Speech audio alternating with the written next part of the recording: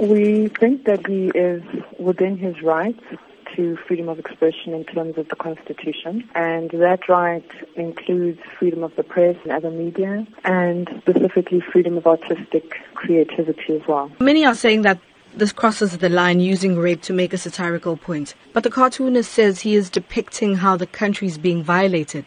But is it a responsible way to do this? So we would look at the limitations to his right to freedom of expression or his right to express himself artistically or creatively in terms of what the limitations are in terms of the freedom of expression clause in the Constitution. So the right to freedom of expression excludes anything that is propaganda for war or any kind of expression that could be seen to incite imminent violence or be advocating hatred based on someone's race or ethnicity, gender, religion, and that also constitutes an incitement to cause harm. You say he's well within his right to post and express himself that way.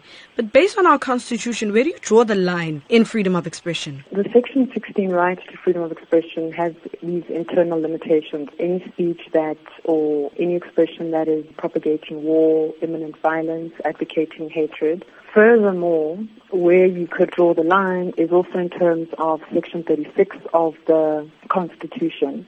And if you're going to limit a particular right, you need to do so in terms of the limitation clause, which indicates that that limitation should be a reasonable and justifiable one. And how do you balance equality and freedom of expression? We would look to what the Constitution says to us in terms of balancing certain rights. So there isn't one that takes precedence over another. So you would have to look at then the general limitations in terms of Section 36 of the Constitution. What are some of the things that people should be mindful of when posting or commenting on social media regarding controversial topics such as these ones? The challenge is that the right to freedom of expression is a constitutionally protected right. So the parameters, if you wanted to draw any, would then be in terms of looking at any depiction or any expression in terms of, is it something that can be said to constitute propaganda for war?